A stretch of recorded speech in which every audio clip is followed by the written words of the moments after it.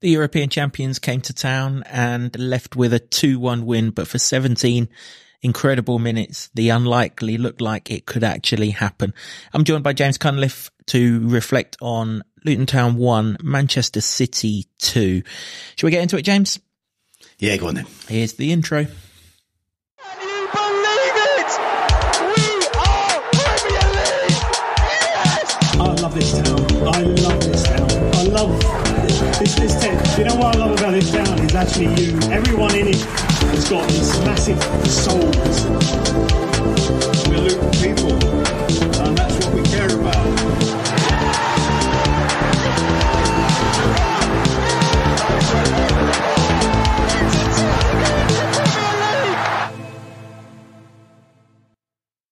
Welcome along to another episode of the Luton Town Supporters Trust podcast. As said before the intro, we're reflecting on Luton Town 1, Manchester City 2. I'm Kev, your host as always.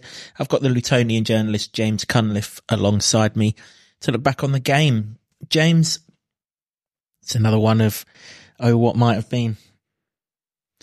Yeah, but like you said in that intro, for 17 glorious, proper football minutes, the world was ours, wasn't it? It absolutely was. Yeah. I mean, second time in 21 months, Luton have been ahead of the European champions, and ultimately their class is told in the end. Let's go right to the start then, as always, as we always do. Team news. It broke on the Saturday, that Erling Haaland wasn't going to be in the Manchester City lineup, which gave us probably a 1% chance as opposed to a 0.5% chance of winning the game. It's not like they brought Sunday League players in, is it? You know, it's just a World Cup winner that's gone and replaced him up top and everything else. But the Luton team selection, 3 changes. I think we all expected one. Well, we had to have one change, didn't we? All expected Doughty to play down that right-hand side instead of Kabore. That happened. Ryan Giles coming in, though. That was a bit of a surprise. We had Tom Lockyer back and we had Marvellous Nakamba back, which was good. How did you see the sort of team selection? I guess Giles is the real surprise one in amongst all of that. But obviously Osho wasn't fit. I think Mads Anderson was just on the bench purely to decorate it. I don't think he was on there with any sort of hope of playing particularly long. He was there in case we were leading with 5 to go and you put everyone back or something like that, wasn't it? But good to see Giles play, but particularly good to see Marv back. Yeah, I mean, that's essential. I think Marv to be back, it felt more, you felt more solid, and you felt more like you could do a job against them, knowing that they'd have the ball I was keeping an eye on the possession count for a little while, and I tweeted out at the time, Luton have just ticked into 30% possession because for a while, they didn't give the ball to Luton, especially straight after kickoff, and you're like, oh, bloody hell.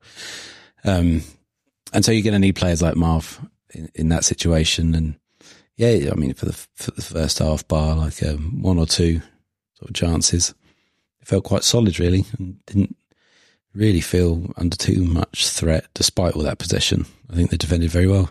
And you've got to say that Marv's a massive part of that, I think. And, yeah, it's good to have him back. Also good to have Sambi on the bench as well. I know he came on later, but I think that those two being fit is really going to, if we're crowing over Ross Barkley now, I think those two fit and Barkley with more freedom is going to be a mouthwatering prospect.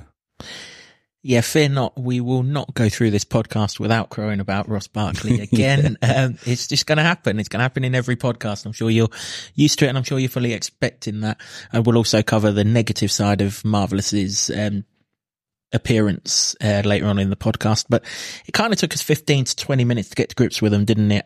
Whether that's the fact that we done all of our training for Haaland, and then obviously had to completely rework it on the hop, so to speak, or just the fact that they're damn good and they had a point to prove given that their form and stuff. But 15 or 20 minutes in, and even then, they haven't overrun us, have they? They did not give us the ball one little bit. I mean, how we got 30% of it, I've no idea. But it was later in the half. It was much later in the half. I mean, obviously, they nearly took the lead with Phil Foden in about first 75 seconds. Good save from Kaminsky. Thankfully, Bernardo Silva's radar wasn't as accurate as it was later in the game for the rebound. But then after sort of 15 or 20 minutes, everyone knew who their man was. We kind of matched them up, didn't we? We worked out who was who. We kind of, I don't want to say stifled them because that would be the wrong word, but we kind of managed them pretty well. Rodri had a long range shot that, Kaminsky could catch, but obviously he's on telly, so he wants to push that away in fine style. Foden had another shot, which, to be fair to Kaminsky, made an absolute blinding stop. Luckily it bounced straight back into his arms as well, rather than go out. But that aside, they didn't really get in the box much, did they? And you're used to seeing Man City get down the byline, cross the ball, 4 or 5 people are waiting, and someone gets a tap in. At no stage was that looking likely. No, and I think that was part of the game plan, really. They did pack the centre of the park quite well and left some space on the wings, knowing that Doku, who also didn't play, and we were talking of how you might be able to stop him. He's a wingman. He'll get down the flanks and down to the byline and try and cross it. But Grealish will run down there to an extent, and he likes to come inside.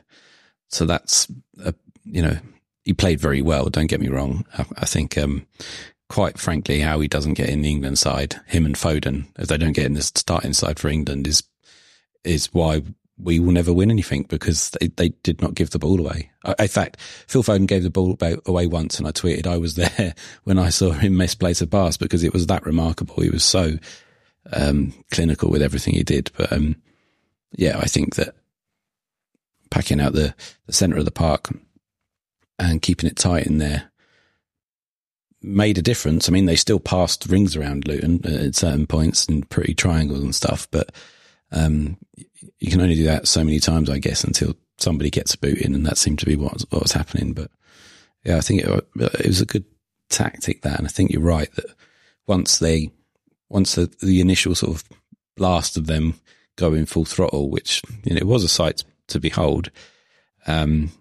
they did sort of come to terms with it a little bit, and even after the goal, if you take the goal out, I think that they finished the half better than City, perhaps. So it was promising in that way. Yeah, it really was. I mean, I think we've seen everything this league's got to offer now, and if there's a better player in it than Phil Foden, well, I haven't seen him. Maybe obviously Erling Haaland, but he's only a striker, isn't he? As a creative playmaker, if there's better than Phil Foden in this league, I'm not sure I want to watch him. Certainly not against us. I hope he's injured that day, because he was absolutely sensational. 1 minute you think you've got him, and then he's flown off into a different direction. His passing, his first touch, everything about him. The reason why we want to be in the Premier League is to watch our players going up against world-class talents, and there ain't many better world-class talents than him. Like you say, if Southgate doesn't pick him for the Euros, then he's just got to pick Foden and Bellingham and 9 others and go and win the Euros, hasn't he? It's as simple as. Build the team around those two. Well, I mean, Kane as well, who's a forward. Build the team around him, and it's baffling to me. He's clearly a wonderful, wonderful talent, and what I saw at Kenilworth Road was quite astonishing. His movement and everything, his first touch, his decision making, his eye for a pass through the lines, and couldn't get the ball off him even in tight spaces. It was unbelievable. And I mean, all of that was to really be admired by Man City. Rodri as well was particularly good at that as well. I did find, though, after the initial period of watching them do that, it's odd to say, because I was both in admiration of how they can play football, all of them, and how good they are at football. Of course they are. They're multi-million pound players, but eventually it just became quite boring. Like, wonderful technique, but boring. I actually said the exact same thing to the person who sits next to me. This is wonderful to watch, but don't have to get boring after a while. And it was. I mean, they just wouldn't give us the ball back, would they? I mean, it was like, lads, if you want to keep that one, give us another one so that we can play. But play we did.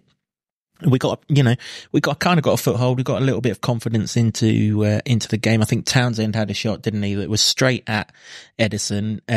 We mentioned, didn't we, in the preview podcast that he likes a pot shot against this lot. And, when that left his foot, I thought, go on then. But it didn't, straight down Edison. It dipped and swerved, but Edison was well placed. It was far enough out for him to get the measure of it just about, but it was a decent shot. But that was kind of, the starting point of, us getting a sort of foothold in the game, because it was very evident that if there was one player on that pitch not up to the standard of the rest of them, it was Josep Guardiola at left back, he just looked like a fish out of water, which is fair enough. He's a centre back playing left back, and we've seen it ourselves that it's not an easy transition to make. And the longer that the half went on, we started to target that. Townsend became more in the game. And then, half time's approaching, and I guess on a Sunday afternoon or Sunday, we're all traditionalists, would have a Sunday roast, wouldn't we? So it was only fitting that Barkley roasted their midfield and, three of them thought they'd get the ball off him, didn't they? Bernardo Silva was the first one. No, son, I'll turn away from you. Rodri came along. Nope, you're not getting it either. Rolls it into Alfie Doughty, and then we're away. Gives it to Townsend, and you can see Brown herring into the middle. You can see Eli herring into the middle. Pick the right cross. It was an absolute peach of a cross. Go and head that in, Eli, and he did not make any mistake. Absolutely beautiful football goal. He got called old-fashioned on Match of the Day, and I'm like, well, call me old-fashioned then, mate, because that was a stunning sight. Everything about it, and even when it got hung up by Townsend and you saw Eli going for it, you thought, he's got this, even before he jumped. And when he did, he was like about 2 foot higher than the City players to get it. And it was a glorious goal. Obviously started by Barkley. I mean, I don't know if anyone's noticed Townsend out on the radio duties today, this morning, calling him like Diego Maradona. That's his nickname at the training ground, isn't it, Maradona? I'm pretty sure before Diego passed away, he had posters of Ross Barkley on his wall, Yeah, well, I mean, it was kind of like that. I see where he's coming from. In the goal, the legitimate goal he scored against us in '86, he rolled past a couple of England midfielders just like Barkley did in that, and you can see the comparison there. I think he's got a way to go to be like Diego, but you take the compliment, and it was wonderful. I mean, he's been doing that for a month now, Barkley. And if he can do that against the likes of Rodri and Bernardo Silva, there was another one in the mix as well, and their third one, I can't remember. Yeah, the third one that came in was the other centre-half, wasn't it? Not Diaz, but the other one, I can't remember who it was, who started for them. No, sorry, not the centre-half. Kyle Walker was closing in on him. And what I like about Barkley, amongst the many things I like about Barkley, though, is he wants to make sure everyone gets a piece of the action. So he'd done Bernardo Silva and Rodri for that bit. And then in the second half, he thought, come on then, Foden and Kovacic, you can have some as well. So he turned away from Foden, didn't he? Body swerved his way past Kovacic without actually touching the football, and then just unleashes a shot that's inches wide. If that had gone in the bottom corner, then Diego Maradona is definitely part of the discussion, because the control he's got on of the ball at his feet is like something I've not seen. And he's not looking at it. He's looking ahead and in front. He just knows where it is. It's like it's symptomatic. It's automatic. It's fantastic. And it allows him to glide past world-class footballers. And I've said it again. I don't know what you was doing at Goodison Park, Gareth, yesterday. You could have watched 6 of your England squad at this game. And if you don't take Ross Barkley to the Euros, you're not doing it right. You're really not. He is in sensational form. He is, and to be the man that started off that move for the goal was very fitting for how he's been playing of late, and quite rightly he's been getting rave reviews for that one move in particular, and even the shot that you mentioned there, that was a fantastic solo run as well. But to have that as a highlight reel for the goal, which was just chef's kiss, gorgeous. It was. You could sense it. I don't know if I'm not massive egg chasing fans, but one thing I do like about rugby is you can sense a try come in, and it takes a long while. There's a long build up to it, but you can sense when it's happening sometimes, and they're the best ones for me. And this one felt like that. That's a great move. Pass it down to Doughty. Get that over to Townsend quickly, son. That's a good option. If you can get a ball in the box, we've got a chance here, and everything about it was absolutely perfect. And that noise was sensational noise when that went in. I couldn't believe it. And what a moment for Eli, for Luton Town, for football in general. I'm not going to hide away from the fact that it's enough. The Man City players aren't to blame for the current alleged charges that Manchester City face.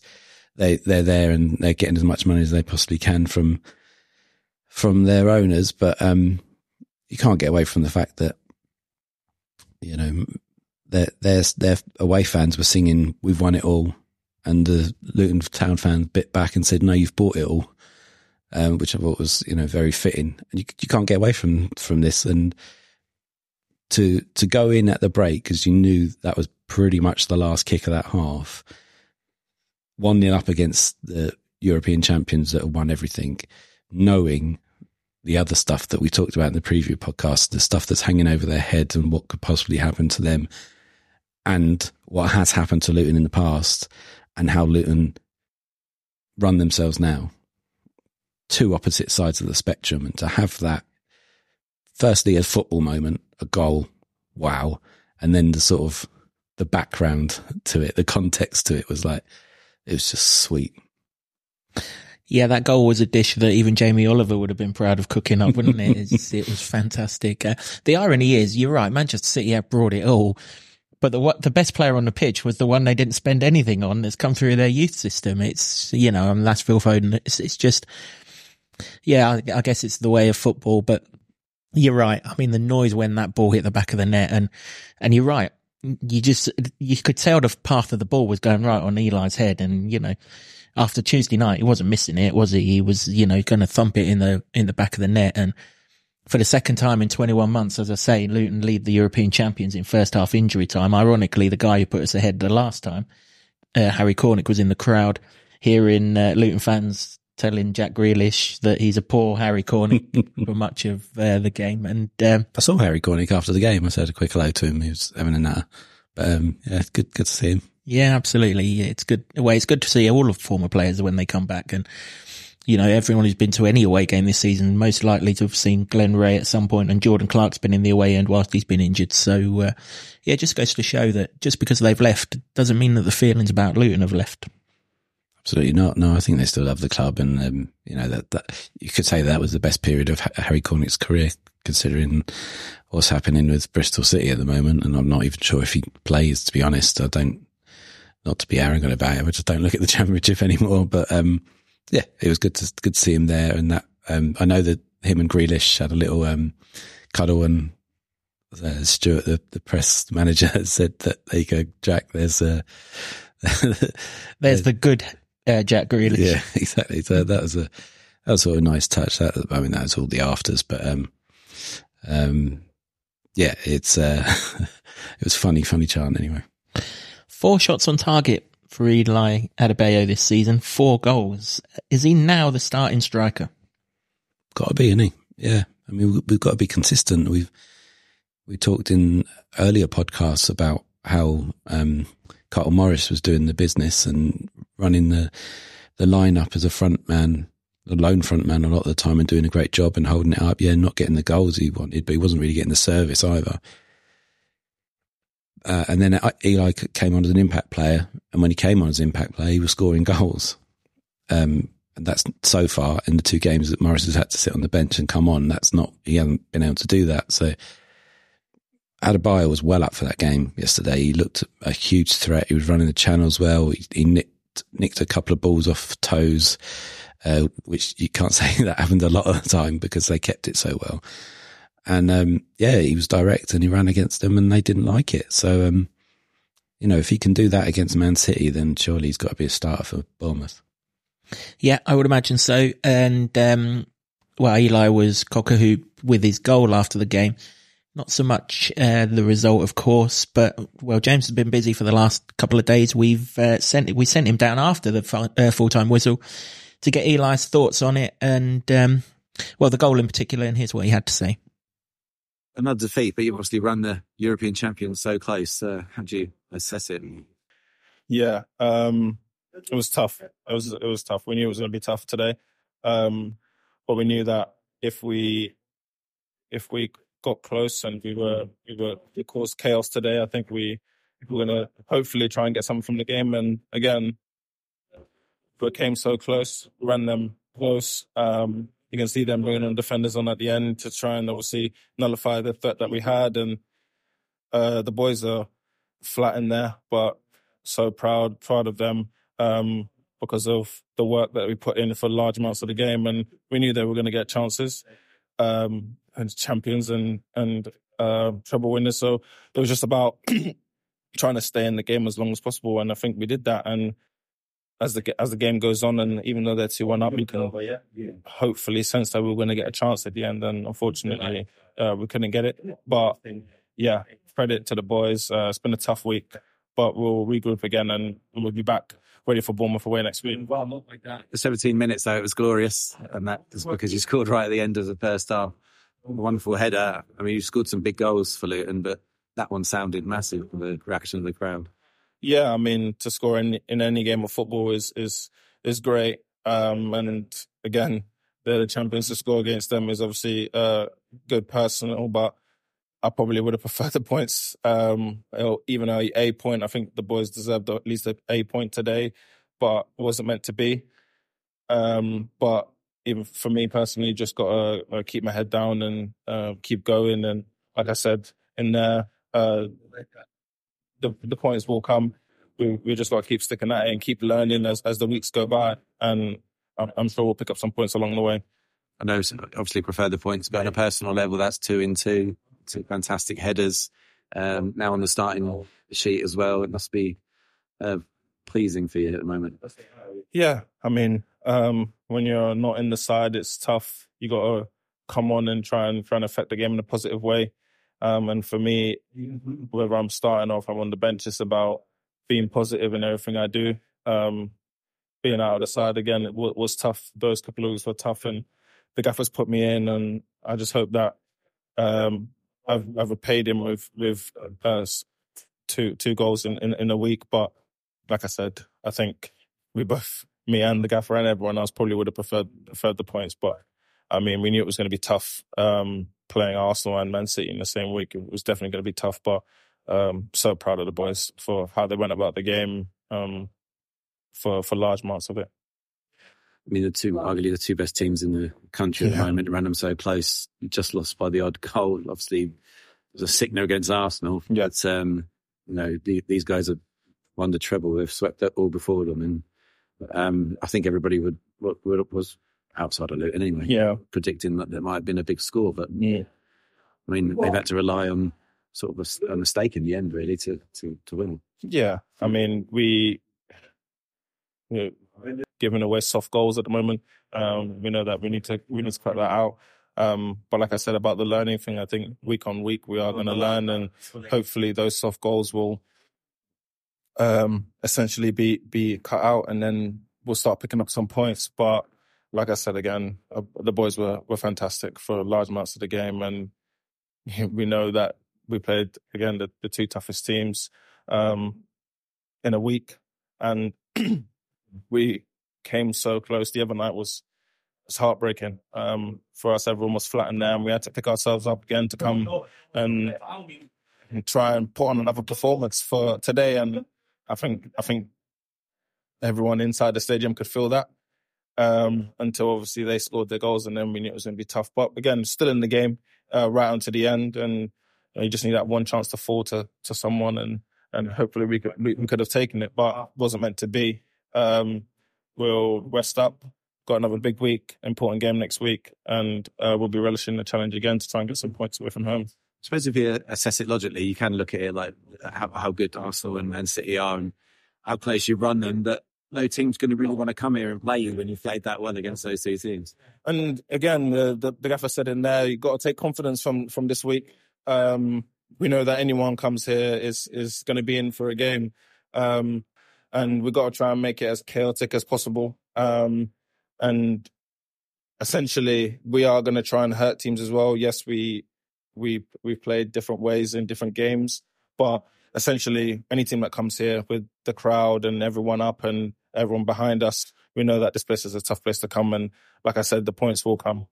Always a good, honest chat with Eli. You guaranteed that. And full credit to him. I mean, the one thing that you want from any player that's not in the team is to take the chance when they get it. And as you said before, we listened to him. He's fully taken it. Oh yeah, 100%. I mean, yeah, he talks a good game. I enjoy talking to Eli about football. Particularly after that, I mean, he was, he must have loved that goal. And like all of us, it's sort of the hope that gets you, doesn't it? And then you get it taken away from you in 3 second-half minutes, really. But, he put Luton in a position that would have frightened them a bit. I know that they'll come up and say that they thought they could still come out in the second half and win it. And that's fair enough. You wouldn't be the champions you are if you didn't have that confidence and swagger. But there's got to be at least one thought in the back of somebody's mind that, oh my God, we're down to Luton here. Yeah, I mean, as I said right at the start, for 17 minutes of game time and 15 minutes of half time, that Eli goal had 10,000 of us in that stadium dreaming of what might have been. And, fair play. Yeah, complete fair play to Eli. He's definitely taken a chance. And I'm pleased for Eli on Sunday because he didn't get no credit on Tuesday night because it was all Raya this, Raya that, and the fact that he messed up. Well, he might have messed up, but Eli didn't miss his chance, did he? He still put the ball in the back of the net, but no one seems to have made anything of his run and his header in that game. It was just Raya this, Raya that. So no taking that away from him on Sunday. That was a purely brilliant header up above Ruben Diaz. Thumped it in the corner, in the top corner, and scenes that, much like when Chong scored against Liverpool and when Barkley put his head against Arsenal, when we look back on this season, whatever happens, and we're definitely in there fighting, these 3 games have shown that, whatever happens, we're going to remember these 3 moments for a long, long time. Yeah, absolutely. I mean, you've got to give him credit for the finish as well, because maybe at the start of the season he might have rushed that and tried to put too much on it. He didn't have to. The cross was that good. He just had to guide it into the top corner. And that's full credit to him. I know he works on it in training, and he did so after that Tottenham game where he obviously missed that sitter. And he said to me that he's going to go back to the drawing board and start trying to correct that. And so I think I'm paraphrasing, but yeah, you can see from the 2 finishes, the last 2 games, that something's working there. It certainly is. The only problem was, as much as we were dreaming, in the back of your head, you were like, we've poked the bear here, haven't we? And so it proved. But even then, it took them 15 minutes to really get control of the second half. They had 1 or 2 shots flying here, there and everywhere. Kaminsky makes an absolute blinder of a save from Ruben Diaz. 5 or 10 minutes into the second half, pushes the shot onto the crossbar. And I was pretty sure at the time that he did it, even though I was sitting in the kennel end and that was in front of the Oak Road goal. I was pretty sure he got a touch. But then you see the replays on Match of the Day and things, and he's definitely got a touch. And that's a brilliant save. But then I wanted to avoid talking about referees in this game, but he's absolutely horrendous, that bloke. He was horrendous at the Stadium of Light for the first leg of the playoffs last season. He was horrendous at the Hawthorns when Jordan Clark got wiped out by Sam Johnston a few seasons ago. How he's a Premier League referee, I have no idea. And in the lead up to the first goal, and it's a great finish, there's no taking away from the finish from Bernardo Silva, even though Rob Edwards, as you'll hear in a minute, thought it was Phil Foden. Mm-hmm. To be fair, Foden did everything else, so it's an easy assumption to make. In the build up to it, Jacob Brown's taken out by Kyle Walker on the right hand side. He might have tracked the run of Bernardo Silva, and Rodri ploughs right through Tom Lockyer, absolutely right through him. Tom Lockyer may have been in a position where he could have got something in the way of that Bernardo Silva shot. How that goes unnoticed by 4 officials that are there, and then VAR that are looking in on that. He's absolutely poleaxed him, wiped him right out. It's a foul, but no. I mean, he may as well have wore a City shirt on Sunday, that referee. He was absolutely terrible, as always. But you just want help in the big decisions, and you just got to know the game. Lockyer could have thrown himself in front of that shot. It might still have hit him and flown in, or for what we know, but he was denied the opportunity to do so. It has to be a foul. Yeah, I mean, you can see why people bang on about top team bias, really, don't you, when that happens, because arguably where Bernardo Silva's firing that ball, maybe where Tom Lockyer's standing, he gets something on that and nothing happens. So, we've got it there for a reason. I've not seen them really go over to VAR that many times in Kenilworth Road. I mean, I'm struggling to think about it once now where they've gone over to the camera and used the screen, and used it. But I guess that either the referee's got to think that something was there, or the people in Stockley Park have got to tell him it. And if they don't, what are they doing? I mean, we've seen this season, not in Luton games, but across the board, they've gone way, way back in moves to see if something's ruled out. And why not this one, really? It's hard not to feel hard done by in situations like that. I mean, you can't take anything away from the strike, but surely if it's there and it's being used to such pedantic levels in every other game, then why not there? Yeah, it's a peach of a strike from Bernardo Silva, as I say, but a lane is opened up for him to curl that because Tom Lockyer is wiped out by Rodri, and he is wiped out. Lockyer wins the ball. Rodri ploughs right through him as he tries to make a challenge. Nothing doing. So we're aggrieved at that. And then 3 minutes later, well, everyone in the ground at the time convinced it was a handball. We've seen it all back now. Poor old Amari is about 3 inches from actually finding the bloke's hand, but he finds his chin instead with a misplaced pass. And Alvarez goes through, and it's a calamity of errors from there onwards, really, isn't it? Alvarez rolls the ball across. Poor old Tedamengi doesn't know how to deal with it. Tries to swing a foot at it and just get something on it. Can't get anything on it. There's Grealish. Oh no. He knew where it was going to end up, and then via going through Kaminski's legs, it's in the bottom corner, and obviously huge boos going around the ground because we thought it was handball. But a disappointing goal. I mean, everyone that you spoke to has mentioned soft goals counting against us.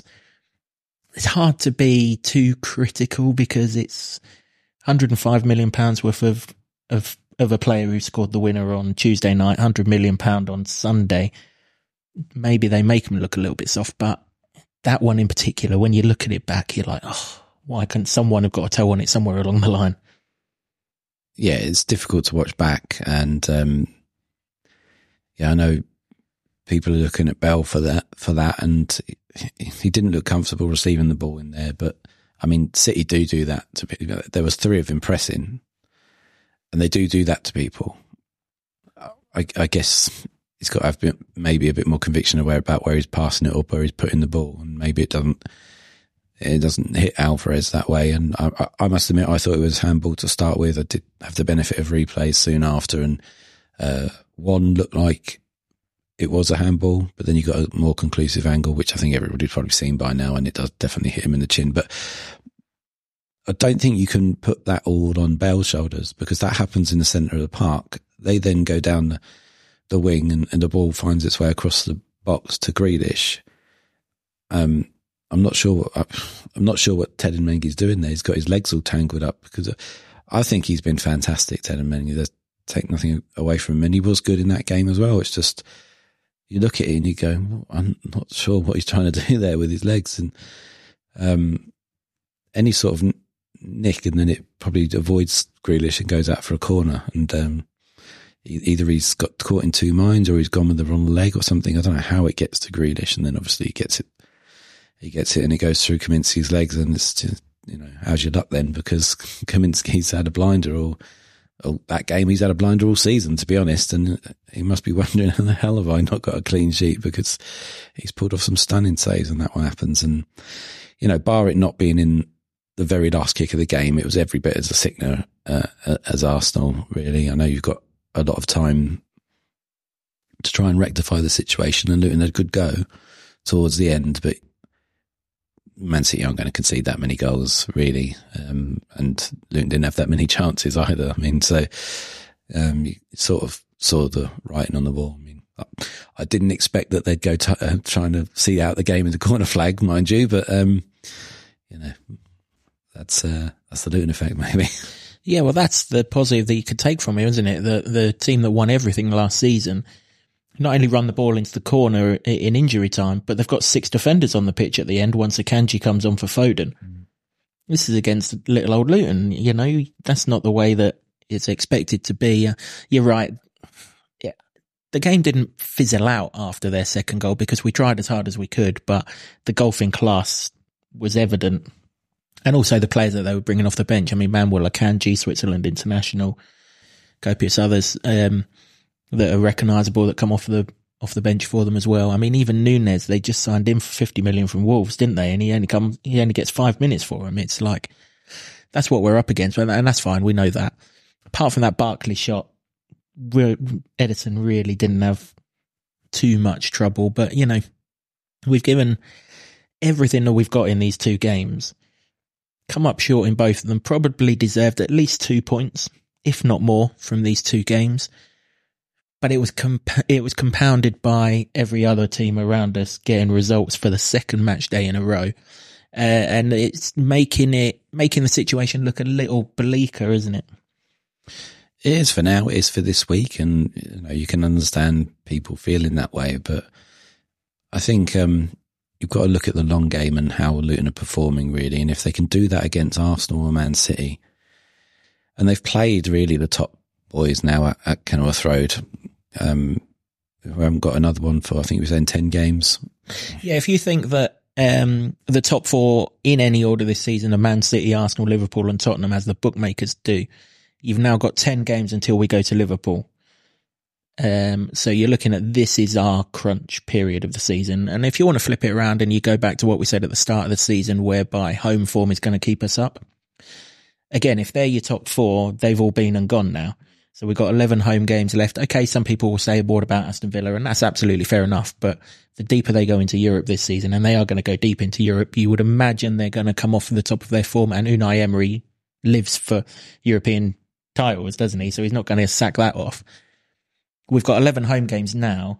So let's say in those 11 home games, you can pick up, or the target has to be to pick up sort of 18 to 20 points as a bare minimum. That gets you onto 27 or 29. You're kind of, if you would achieve that, so you're looking at what, 6 home wins in that period. If you can achieve that, then you're looking at picking up somewhere in the vicinity of 6 to 8 points away from home. Bearing in mind, we have to go to Burnley, we have to go to Sheffield United, and we will preview later this week a trip to Bournemouth. All of a sudden you can see it's doable. Yeah, I mean, I don't lose hope at the moment. I mean, I know it, when you look at the table and you think 4 points adrift, and certainly Everton aren't going to be knocking around the lower reaches of that division for very long the way they're going. But there's other teams that can come into it. Obviously, everybody's looking at Forest and Palace at the moment, and that'll ebb and flow, and maybe some other teams that join that or come out of it. I think it's difficult, I guess, if you're only purely looking at results. If you're not getting to all the games and you're not seeing what's unfolding for the, you know, right in front of your eyes for the full 90, 96, 97, what it is sometimes, I can see that it would be easy to get discouraged. But you know, it's not wrong what Edwards is saying about the performances are great, the narrative is changing, all that. That's absolutely right. I think it is. Luton are going to have a lot more respect on their name now after what they've done this week, even though they haven't got a point. And to all intents and purposes, nobody was expecting them to get one. So to come so close against Arsenal, so bloody close, and then for a little brief, glorious period of football, lead the best team in the world. How can you not take that as a confidence boost when you're going into, with respect, lesser teams? Yeah, I mean, it's not just with respect, is it? The league table tells you that the lesser teams, 10 games now, as I say, until Liverpool away. This is we all looked at December and we were like, Christ alive. But now we're looking at these 10 games and they are big. I mean, even those 2 home games to come against Newcastle and Chelsea, it looks like they travel somewhere other than the games they're meant to be at, because their away form's shocking. And of course, we hope that that's the case over Christmas, and we'll need it to be the case. We'll need to make it be the case over Christmas. But you're absolutely right. There is perspective in all of this. If we can take Arsenal and Man City close, we can win 6 home games. And that has to be, I mean, if we win more than 6 home games, happy days, but we have to find six more home wins to keep us in the Premier League. And the good thing is, well, I think you've got to look at that. Luton are scoring goals as well. I mean, yes, they're conceding, but if they can stop that, cut out the silly mistakes, the goals are there because all the forwards are scoring. So that's a positive. Add into the fact that Sambi Lokonga's back now as well. So arguably, if we're going by what Edwards was saying when Sambi first signed, there's the double pivot possibilities between them, and marvellous. You and I are both thinking Barkley gets more forward there and is given even more freedom. And if Luton are playing this way when he's a 6, what are they going to be like if he's a 10? And so the possibilities that are there to go and, you know, win those games, it's very possible. You know, if you're just looking at the cold light of the Monday morning after the game before, I can't imagine there isn't anybody that was in that ground that wasn't proud of how Luton played. But I know some people are looking at the results as well, and of course it will be. But in the fuller picture of it, they're not done yet. No, not by a long chalk. And Rob Edwards reflected on that in his post-match press conference. Proud manager, but still appreciates the bigger picture. And we sent James along to get his thoughts after the game. Yeah, proud of them. But I am disappointed as well today. Felt like he was there for us today. I had a really good feeling going into the game, with all, you know, complete respect for Manchester City and what they are and who they are, and they, you know, credit to them for winning the game. I just felt it, and then when going in at the time of the goal, you know, just before half time, I felt this could be our day, but a little bit disappointed with the goals that we conceded. But we'll look at that, and we've got to keep working on that and improving. But I thought we were so brave. I thought, you know, without the ball being as aggressive as we were against a top team like that, there's a lot of problems there for them to solve, which they're capable of doing. But then I thought with the ball, again, really brave and showed a lot of quality as well. And I thought the goal was a really good example of that. We were brave. We tried to take the ball when we could. We knew we couldn't just go, you know, we could not just give the ball back to Manchester City, otherwise you die a slow death. And everything about my team today I really, really liked. My job is to concentrate on performances. Unfortunately, we can't control the wins, the draws, the losses. If I could, you know, I'd be a very wealthy man. I'd be selling that. I've got to try and, you know, my thing, the thing that keeps me up at night, my main concern is the performance of the team. And if we continue to perform the way we have this week, then, you know, we can achieve something really, really special this year. We know how tough this is going to be. We know the fight that we're in, but I like the way the team's going. I love the spirit of the team. I love how hard they're working for the football club, for each other. But I love the quality that they're showing as well. You know, and I think maybe we're starting to change the narrative a little bit about Luton Town Football Club. But that being said, I know we need to pick up the points. I think in the cold light of day, again, the lads will be able to reflect and be proud of themselves, and again take confidence and belief from it. But yeah, like we were in midweek against Arsenal, they're flat in there and down because we challenge them. We go into every game. We really do, believing that we can get something from the game, and we have to. If we don't, then we're going to be struggling. You know, and you know, the players picked themselves up after the Arsenal game, recovered well, trained well, taken on the messages. Who obviously then have a different proposition in Manchester City, and they're able to then implement another game plan. I'm so proud of the lads, and they will take a lot of confidence and belief from that, but they're hurting right now. Goals are things that change games, those moments, and we limited them to fairly little big chances, I think, as well today, and that's credit to the players.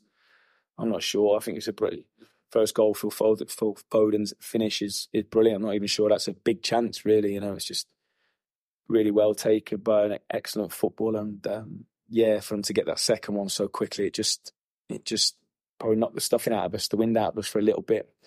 But I thought we regained our composure and grew into the game again, and then we were pressing. We were the team that we were really pressing towards the end, which, again, you know, after such a hard week physically and mentally, I deserve a lot of credit for that.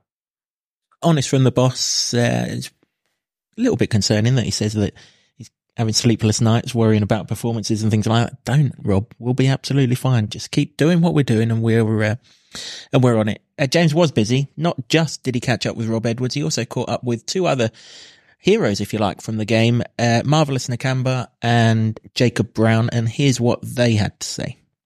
We should just say, before we play this audio, all of these player interviews after the game is done in the mixed zone, and if you've been to the inner sanctums of Kenilworth Road, you'll know there's not enough room to swing a guinea pig around, let alone a cat. Not that we advocate swinging animals around, just a metaphoric figure of speech. So there is some background noise in all of this. Players are around with their families. Equipment's being wheeled out and everything else. The boys do their best to keep all the background noise to a minimum, but you will pick some up here. But we hope you can still get the gist of what the lads said. I think difficult to take, but unfortunately, almost close same way like against Arsenal and today also. But the positive thing, I think, to go 2-2 with one of the best teams, it's just to give us more encouragement and positive things to look forward to going for our next game. It's always good to play against the PSG. We have played against them also before in Champions League when we were still at Atletico Madrid. We know the quality and everything, but today, to go close 2-2 with them, this is what we want. This is what we wanted the club to be in the Premier League. So we just have to keep on giving everything, fighting everything. And the fans, I think, are really 100% behind us. It's up to us now to push more, maybe a little bit more extra. First good goal from Adebayo. I was delighted for him and also for the club, for our fans. And it was good time when you get the goal. Unfortunately, come back second half and to proceed 2 goals, pick goals in space of 5 minutes. Of course, at the end also, we keep on pushing, but it didn't happen. But we have to keep on believing and encourage each other for more positive thing.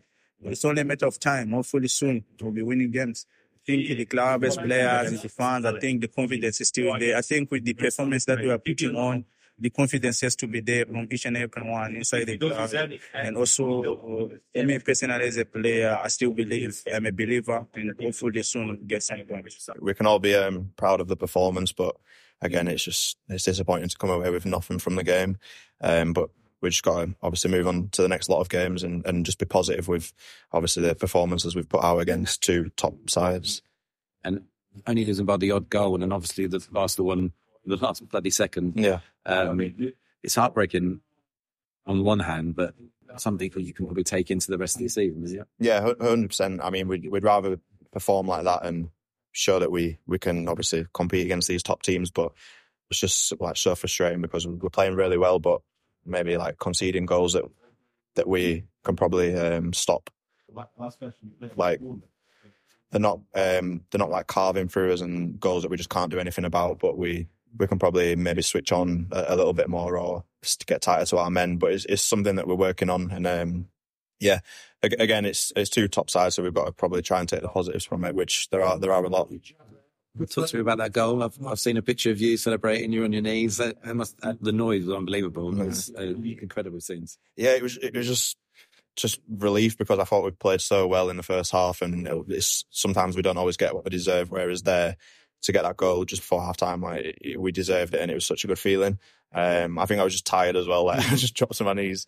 But yeah, we went in at half time leading, and we just again in games in the future need to work on that and go out and get the next goal. I don't think I've seen a team have the ball as much as Man City, and obviously we knew that was going to happen. But what's it like as an opposition player having to run around after that and chasing shadows sometimes? But you've got to do the work. Yeah, it's tough. We knew it was going to be like that, and obviously having the game against Arsenal probably prepared us for that. But you just can't switch off at all, which I think we did well for the majority of the game. But yeah, if one of your teammates is out of position, you just got to fill in for them. And we knew that. We all worked so hard today, and it's just disappointing that we came away with nothing. Yeah, honest interviews from both of them. I mean, Jacob Brown seems to be loving it, doesn't he? I mean, and why wouldn't he be loving it? He's playing in the Premier League. He's scoring goals in the Premier League. He's having a major impact in games in the Premier League. And he was all of us when he went in. When that goal went in, he was all of us on the knees just cheering, and it's brilliant scenes. Yeah, it was I've got that as a picture. It's a great celebration, that, and then obviously jumping on the back of Eli. It's got to be the best celebration for a goal that the player hasn't scored ever, hasn't it? Yeah. No, it was absolutely wonderful. And I thought he had such a great game. He was outstanding. When you're playing against City, and Rob talked about it, that you've got to try and do something when you get the ball because you ain't going to see a lot of it. And when he did get the ball, he held it up. And he looked positive, and he got his head up, and he tried to move forward with the ball. And whether that's beating a player or finding another one, he did his role fantastically well. I thought in the first half, especially, if you take out Kaminsky, who's going to be in a shout for man of the match for most games, I would imagine. Him and Adebayo were leading that line fantastically. It gave City something to think about. Yeah, it did. And he was also the only one who got near Phil Foden over the course of the afternoon. Okay, that he was very lucky to stay on the pitch with the tackle. Thankfully, he didn't catch Foden as strongly as he could have done. And once it went to VAR, we didn't see it at the time, but now that we've seen it back, once it's gone to VAR, if you're seeing that, if you're sat at home watching that, you're kind of like, he's going to get sent off here.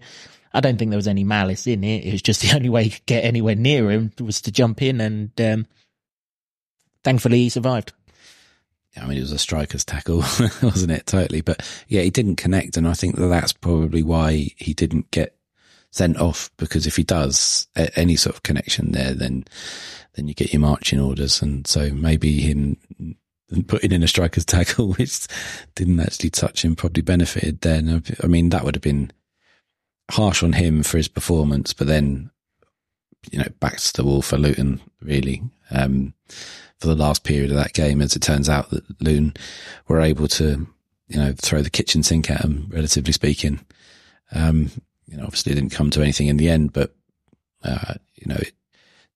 that's another thing. If we're talking about positive things, Luton's fitness is incredible because they are going to the end of these games. And you can point to Liverpool and Arsenal where they've conceded, but they are well in those games. And, against City, obviously trying to force an equaliser at the end, with not really getting close, but trying their damnedest to do it. The conditioning work into those players to be up to this Premier League standard is phenomenal. Yeah, it is. You're absolutely right. A couple of other positives that I want to focus on. Andros Townsend. Now, if you think of Ross Barkley's progression this season, needed a few games to get going, and if he's a car, he's going 0 to 60 at a normal, a consistent speed, isn't he?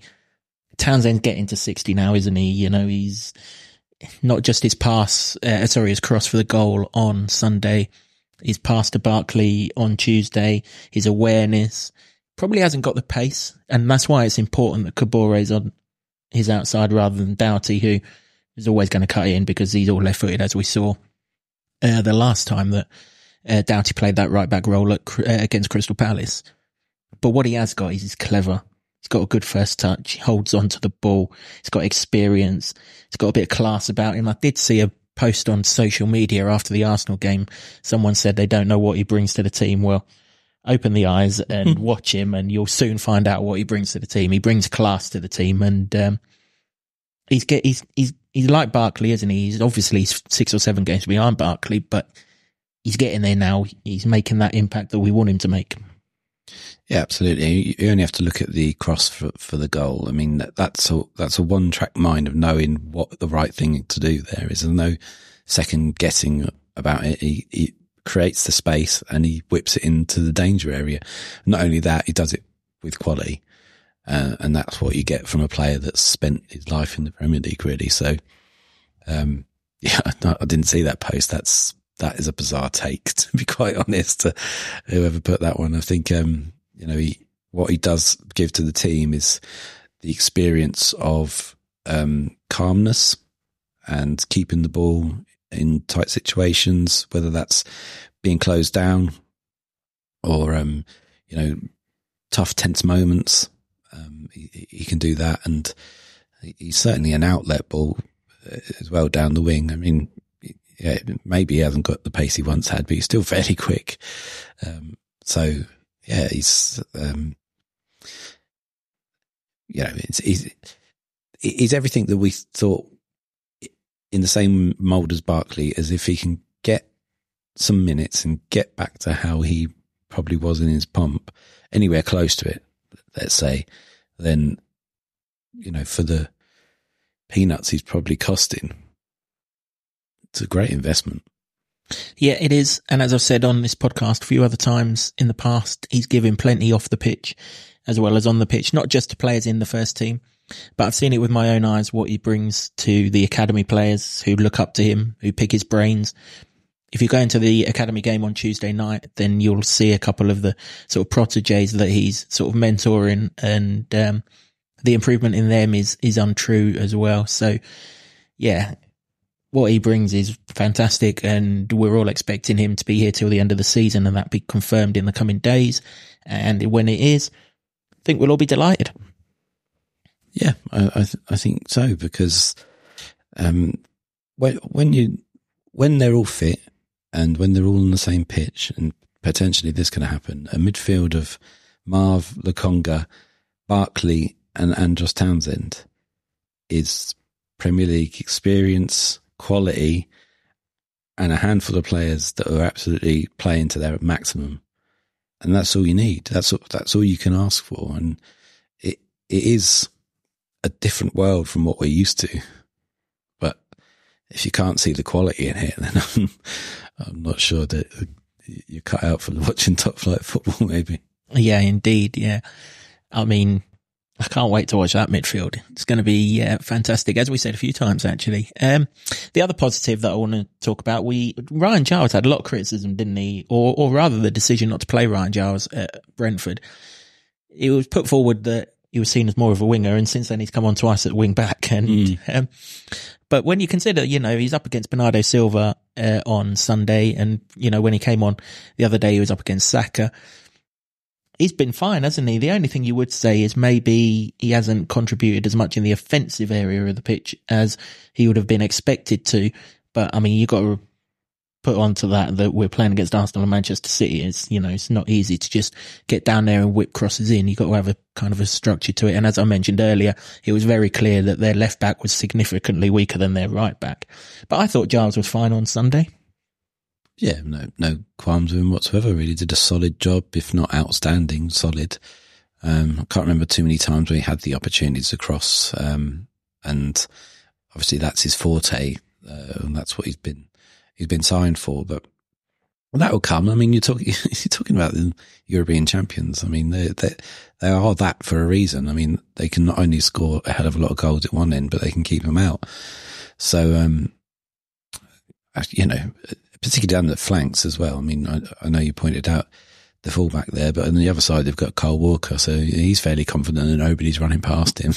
Although he's probably glad that Chio wasn't playing in that game. But I mean, it's good that he's got a run now, a couple of games, and depending on how long Chio's out, because we don't know yet, then the opportunities are probably going to be there for him a bit more. So it's sort of a wait and see scenario with Giles, but you can't say that it's a squad game and not use him. So now he's been used, and you can sort of take away that that question, I guess. Indeed, yeah, that's fair enough. One negative from the afternoon, and you feared it. As soon as you saw Marvellous Nakamba's name on the team sheet, you feared it. Please, whatever you do, please don't pick up that 5th yellow card. Bournemouth is much more important than Manchester City. I've seen players walk off with the football many times this season, right? Not a yellow card. This Pillock comes to town and books him straight away. And if you book Barkley for the tackle, not that I thought it was a bad tackle or anything like that, then fair enough. He wasn't even walking away. He was standing there with the ball. If they're that desperate to get on with it, someone go and get it off of him. You saw this with Jordan Ayew on Saturday as well, when Van Dijk tried to belt the ball into him, but he got out of the way and he got a yellow card. Just have a word first. And if he does it and keeps on doing it, then book him. But he didn't. That was the first time. And it's annoying. Well, it's a nonsense rule if it even is, or if it's an interpretation of a law. Who knows anymore? It's just, do we really need to see that many yellow cards? I mean, I don't want to harp on about how football was from back in the day, but yellow cards were for serious fouls, and now you're just like tripping a player up and you're getting a yellow card for some circumstances, and not even like a cynical foul half the time. If you've watched football long enough, maybe even if you've watched football for a short period, you can probably identify when a tackle has malice in it, or a challenge or an infringement, whatever it is, has nefarious means behind it, and those sorts of things. The two examples that you've said there, can't see that that's a yellow card, not for me. And it goes back to, why are you giving yellow cards for people celebrating goals in particular ways, and stop trying to take the joy out of football, basically. Well, that's it. I mean, we said it many a time, we're paying top dollar to watch footballers here, and if I'm missing watching one of Luton's best footballers on Saturday, which I am now, because he had the audacity to hold on to football, he did not go away with it. He was stood still. If they wanted it off of him, they could have quite easily gone and got it off of him. Fair enough, if he was running 50 yards away with it, then that's a completely different story. That was not what happened. And now we've got to miss, not just Luton missing a key player, but we're all paying 30 quid to go down to Bournemouth, those of us that are lucky enough to get a ticket. And we're missing out seeing one of the best players in our team. And it's just all for annoying things.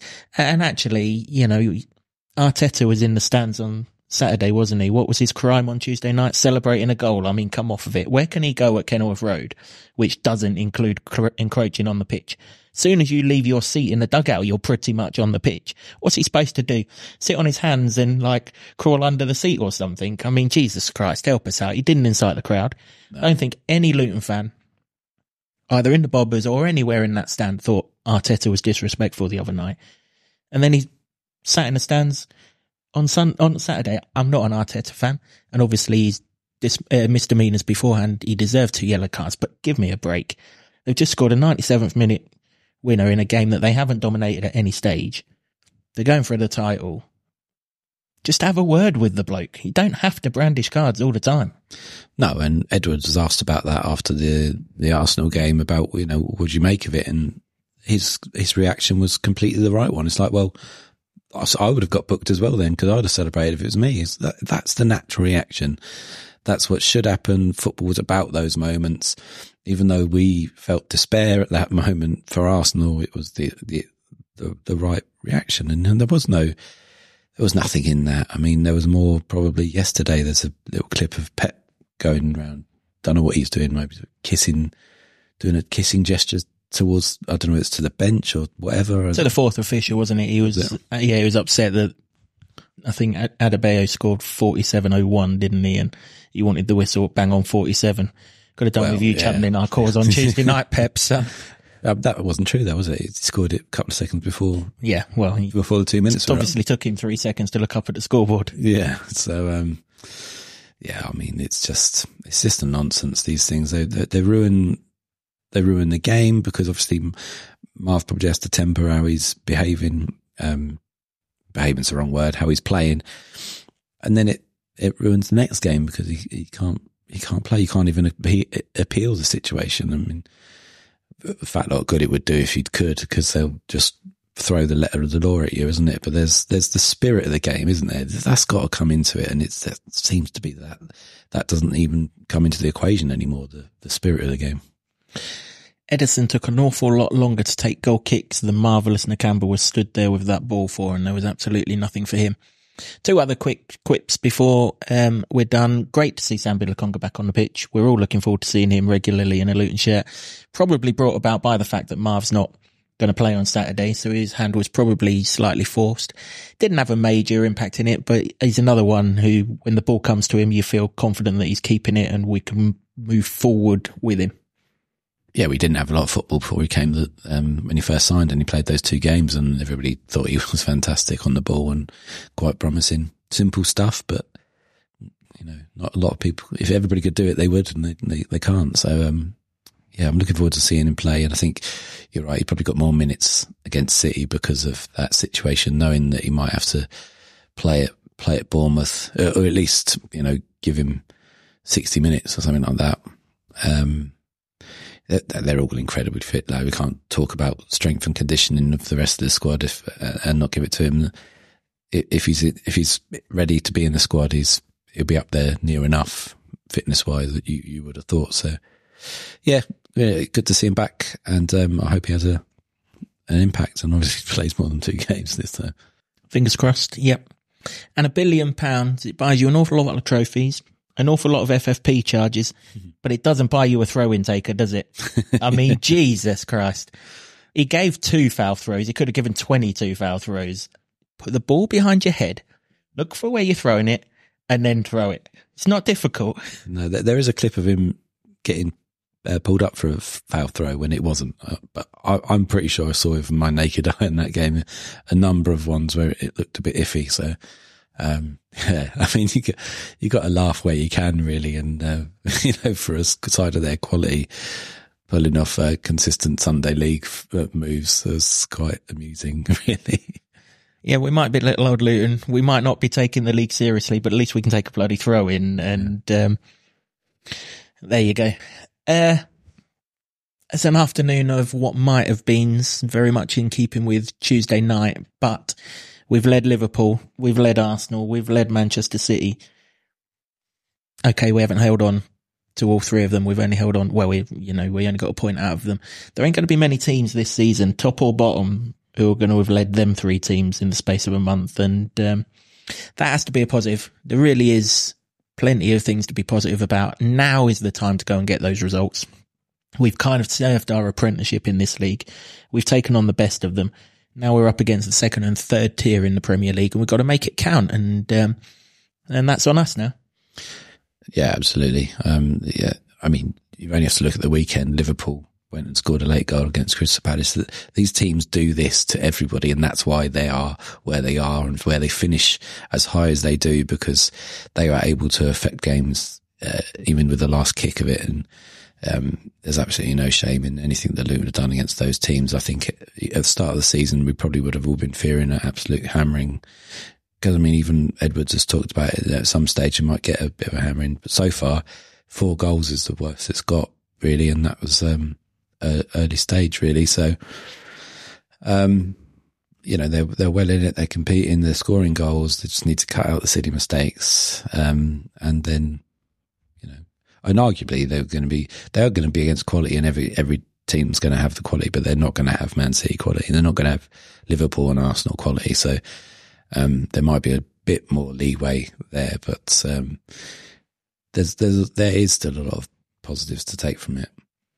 Yeah, there is. The last 2 winning goal scorers against Luton Town have both cost their clubs £100 million or more. There's nothing else in the £100 million bracket to come other than all those defensive midfielders Chelsea have signed, and you'd be kind of disappointed if a defensive midfielder does that. So yeah, no, plenty to be positive about, plenty to be good about with perspective and the bigger picture. And, in many ways our season starts on Saturday with these 10 games that we've got coming up. And, who knows? Hopefully we get some points on the board. We've just seen it. Everyone's saying Everton and Bournemouth are out of danger. All they've done is won 3 games. We can put 3 wins together. All of a sudden we're back in it. That is it for this episode of the Luton Town Supporters Trust podcast. Before I do all of the closing things, both myself and James had people come up to us over the weekend, congratulating us and thanking us for the podcast and everything. And we thank you, as we did at the time, because it's your comments, your interactions that keep it going. That's what it's all about. So thank you very much for that. Thank you for everyone who listened or watched the podcast, however it is that you consumed it. Thank you to the Hightown Club for staging the podcast, to Sean Grant and the Wolfgang for the intro music, and to Ed Smith Creative for all the designs on set. James, thanks very much for keeping me company for the last hour or so. And until the Bournemouth preview, which will be out later in the week, come on, you Hatters. Believe it! We are Premier League! Yes! I love this town. I love this town. I love this town. You know what I love about this town is actually you. Everyone in it has got this massive soul. We're Luton people.